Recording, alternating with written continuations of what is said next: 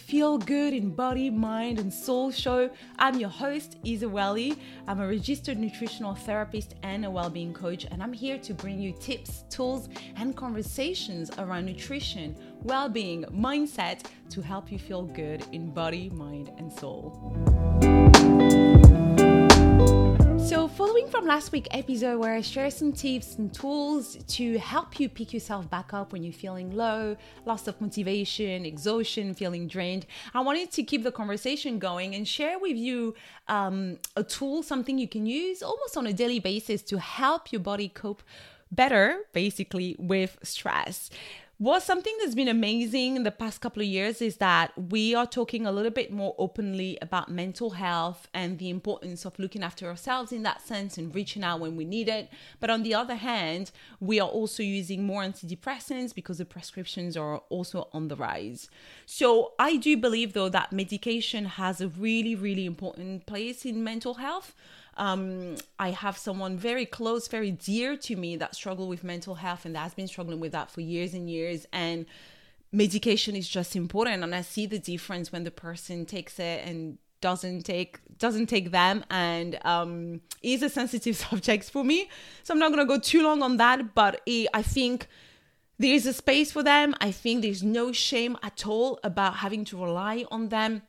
And it's important to reach out to your doctor and, let them support you in that sense if you need them. Remove that stigma and that shame around it. I know I also have a couple of clients that use antidepressants, and I can feel, when they tell me that they feel a little bit shameful about it. Antidepressants or medications are like any other, and if you need them, please do use them. Now, there are a lot of things that we can do in our daily lives to help us cope with stress, including obviously movement, exercising, breath work, yada yada. All of that is amazing. But today I want to talk about adaptogens and how you can incorporate them into your life and help you balance your emotional response. Before I get into it, I just want to say adaptogens do not replace antidepressants, right? I am not a doctor. I'm a registered nutritional therapist, two very different things. Adaptogens are something common in the market. Everybody can go and try if they want to.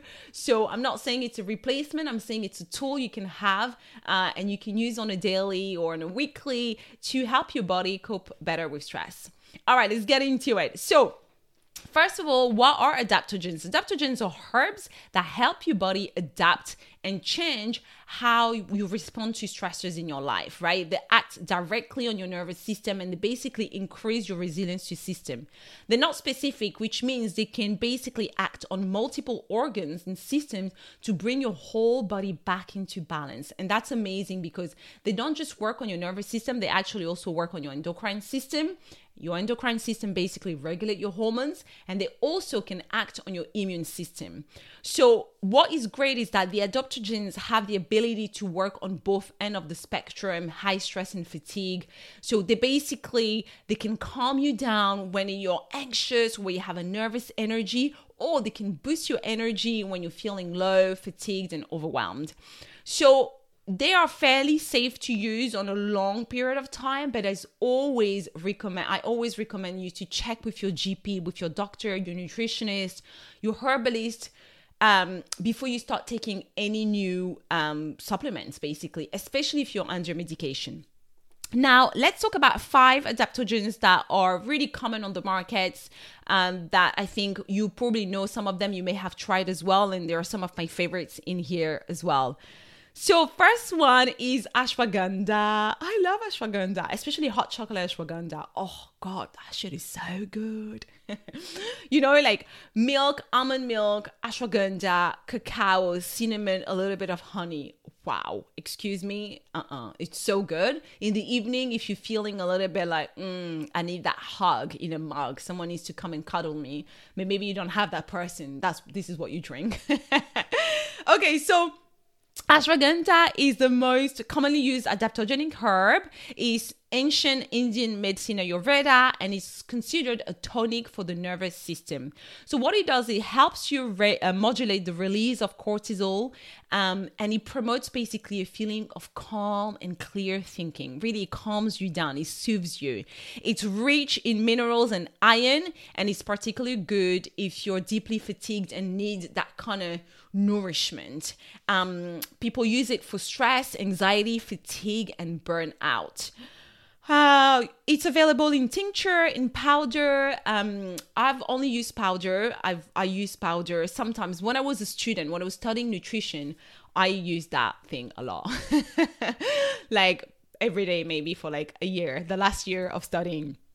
So yeah, ashwagandha is a great one. Do try the recipe. If you go on my website, if you click on my website, there will be a blog post about adaptogens and how to use them. And there will be some recipes on there as well if you want to try. Number 2 is rhodiola. My French accent is taking over. Rhodiola. Rhodiola is a stimulating herb. There have been some studies on these that have compared rhodiola to the antidepressant sertraline. And what they say is, it's not as effective as the antidepressant, but it could be a valid substitute for anybody suffering with mild to moderate depression. Now, these are what the studies are saying. And again, always check with your doctors. Don't go and just replace your antidepressant with rhodiola just because you've heard a nutritional therapist say so on a podcast.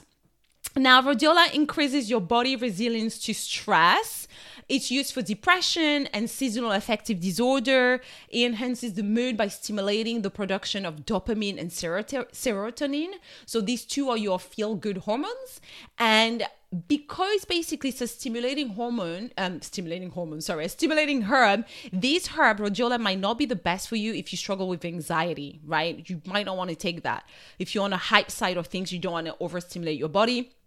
And also it's an astringent herb, so it's not great if you struggle with dryness, like maybe dry skin, dehydration, or even constipation. Rhodiola exists in a powder. It's great in smoothies. Again, pop on my website to check out the recipes. Number 3 is Tulsi. I love Tulsi. Oh my God. Tulsi is another herb I used. I still use it sometimes, but I used the tea a lot when I was studying. Like if I woke up and I was just thinking, oh my God, like I'm going to learn another physiological process on a cardiovascular system and yada, yada, give me something. Basically, Tulsi is also called holy basil, and I think it's such a lovely name. It helps relieve brain fog and provides mental clarity. So it's a great mood uplifter. It supports and nourishes the adrenals. So your adrenals are often depleted. It's when you are really struggling with deep fatigue and nothing is shifting it, I love having this as a tea, me personally. It just tastes good. It tastes fresh. It's just gorgeous. I think Pukka does a great Tulsi tea. If not, you can get the herbs that's like loose leaf. Tulsi is also protective for the brain and really relaxing for the central nervous system. It improves the feeling of stress, exhaustion, and apparently studies are saying that it also helps with sexual drive. What else? Other benefits of Tulsi: it's an antimicrobial, it supports the immune system, it's protective for the cardiovascular system. Personally, it's one of my favorite herbs to just uplift my mood and give me that kind of brain clarity. And I love it in the morning, a couple of cups. It's great. Okay, number 4, Chisandra. So Chisandra is the herb on these that I don't really know much about because I haven't really tried it personally. I've seen it around, I've seen people use it, but I don't know it that well personally. So it's commonly used in the traditional Chinese medicine. And basically what it does is it lowers your cortisol levels as well, and it balances serotonin and dopamine your dopamine levels. Again, these are your feel-good hormones. It's also known to increase energy and stamina, and it can be really, really powerful to help you pick you back up when you're feeling physically and mentally exhausted. It's high in antioxidant, it's a powerful anti-inflammatory, and it's used in adrenal fatigue, burnout, and respiratory conditions. I think I think the most commonly way people use this is the tincture or the actual berries, the whole berries that they put in the smoothies. We've put a recipe with Chisandra on my blog. You can also check it out and give it a try. Last but not least is ginseng. And I'm sure you know ginseng, which actually makes me remember of this herb I bought from this shop in Glastonbury. God, I can't remember the name of the shop. Oh, I should have got it here. But basically, it's a shop in Glastonbury here in the UK. And they do this tea blend called, I think it's called Dragonfire. I know it sounds so dramatic. But literally, I swear you guys, when I take that tea in the morning, I'm like, okay, wow, I'm ready. Like, it just gives me that, it really gives me that push. But then I'm really easily stimulating, like a cup of coffee, and I'm super excited. That's why I don't even drink coffee. So it might not work for everybody, but basically ginseng is stimulating.